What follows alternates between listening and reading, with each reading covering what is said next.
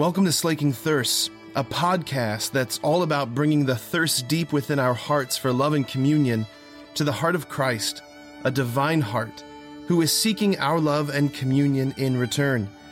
The hope is that the two thirsts would meet and both thirsts would be slaked. The story of the prodigal son is maybe one of the most famous gospel passages. Almost everyone's heard it. And it's kind of funny because it is one of the longer ones.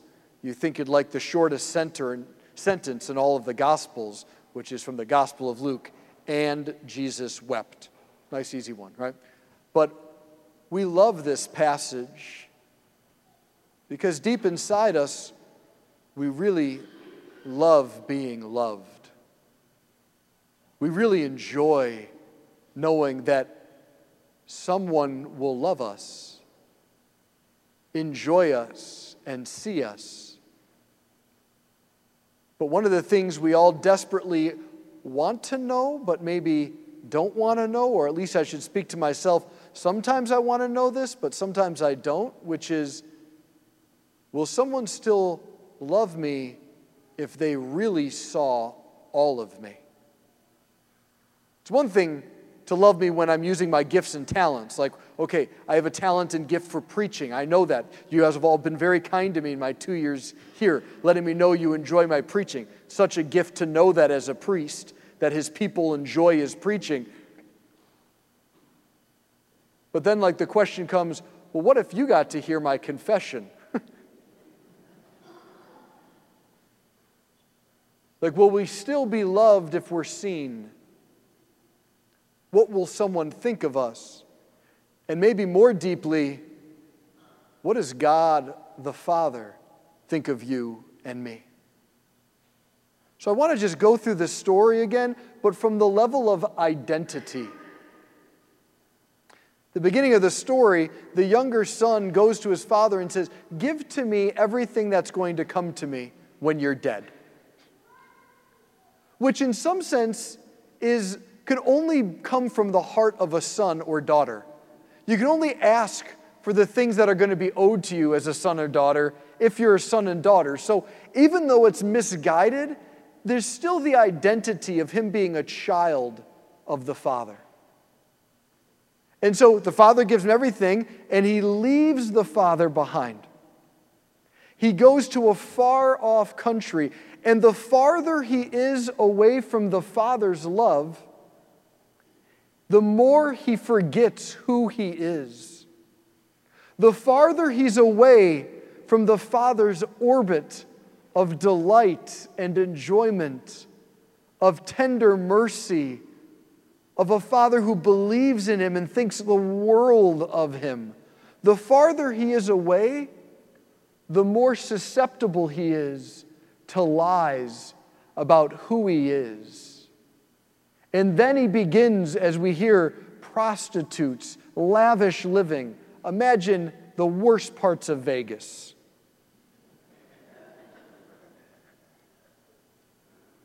And these sins are the symptom or the evidence that he no longer knows who he is. They aren't necessarily the problem.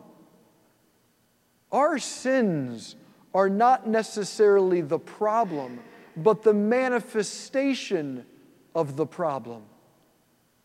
We don't know who we are, our identity. Are we good? Am I lovable? Are you a gift? Or do you have to posture and hide things? Is your deepest identity an unrepeatable image of God? Or is that just a nice thing that we hear, but deep down inside, we believe other things? So he gets into a famine, like rock bottom, we would say, and he begins to realize, wait a minute, the servants in my father's house, they have it better than I have it. So he begins to go back. And he does what I do a lot. And when I'm in the confessional, I hear that I'm not alone. We kind of do this together, which is we try to save ourselves. We try to fix ourselves. And when we do that, we always compromise on our dignity. We settle for a lesser identity. The son heads back to the father saying, I will now be your servant. See, he's willing to still live out of a lie, and this becomes a rather respectable lie. What is a servant? A hard worker. He said, you know what? I will work now. I'll work for my father. My identity will be hard worker. My identity will be servant, slave, and at least I'll have some perks that go with that. But the freedom of being a son or daughter who just gratuitously receives gifts. Many of you, your college students, went back home recently, or went back to college, but they just raid the fridge. Because just everything's theirs. They're a son, they're a daughter. Why would they have to ask if I can have whatever? It's mine. I'm your son, I'm your daughter. There's a freedom of self-giving love from a parent to a child. When you're a son or daughter, everything that is the Father's is mine.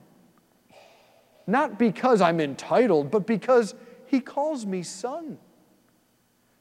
On the way back, when we try to fix ourselves, we forget the gratuitousness that the Father wants to give us things freely just because He loves you. And as he's getting close, actually it says he's still a far way off, He's still a far way off. It says, the Father caught sight of him. How? Because the Father was always looking for him. Day after day, the Father's heart has been aching for you. God, the Father of the universe, has been longing for a thing called relationship with you. He knows the far-off places and the things we can get into, but you're always His daughter.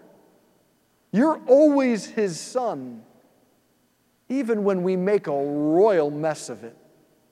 And in those times, because of the pain and shame, we do not feel like sons and daughters. So the Father catches sight and runs to him. A very foolish father. He had every right to stay with arms folded on that front porch. But he couldn't help it because the Son is so good. Not because of what He did, because of who He is. Each one of you is remarkable to God. The Father says, I will do anything to have you be with me, to let me love you.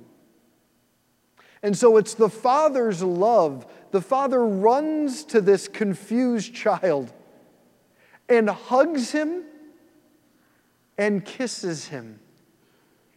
And he's like, I'm no longer able to be called your son. I mean, his little act of contrition thing, the Father doesn't even care. He's not impressed by words. He doesn't need the right formula. The Son is now close enough for him to love. And it's in the Father's eyes, the Father's voice, the Father's kiss, the Father's embrace, and the Father's heart that's communicated that this confused man remembers, I'm his son.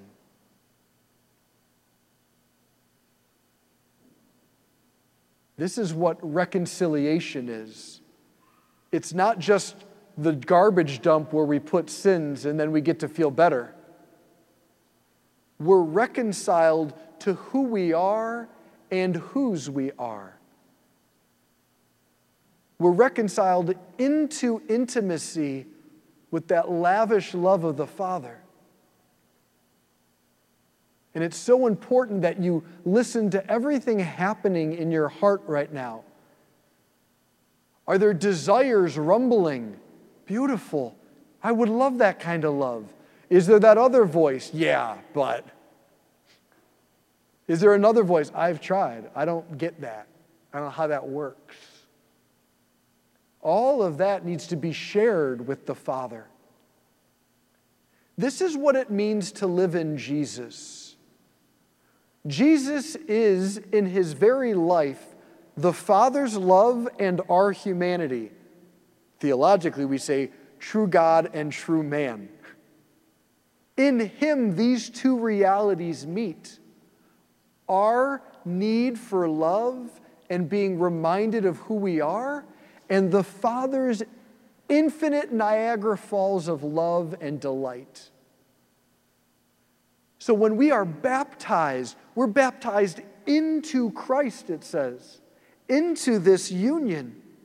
In the Eucharist, this is what's deepened in us, the Father's affection for you, and our ability to just be open to such love.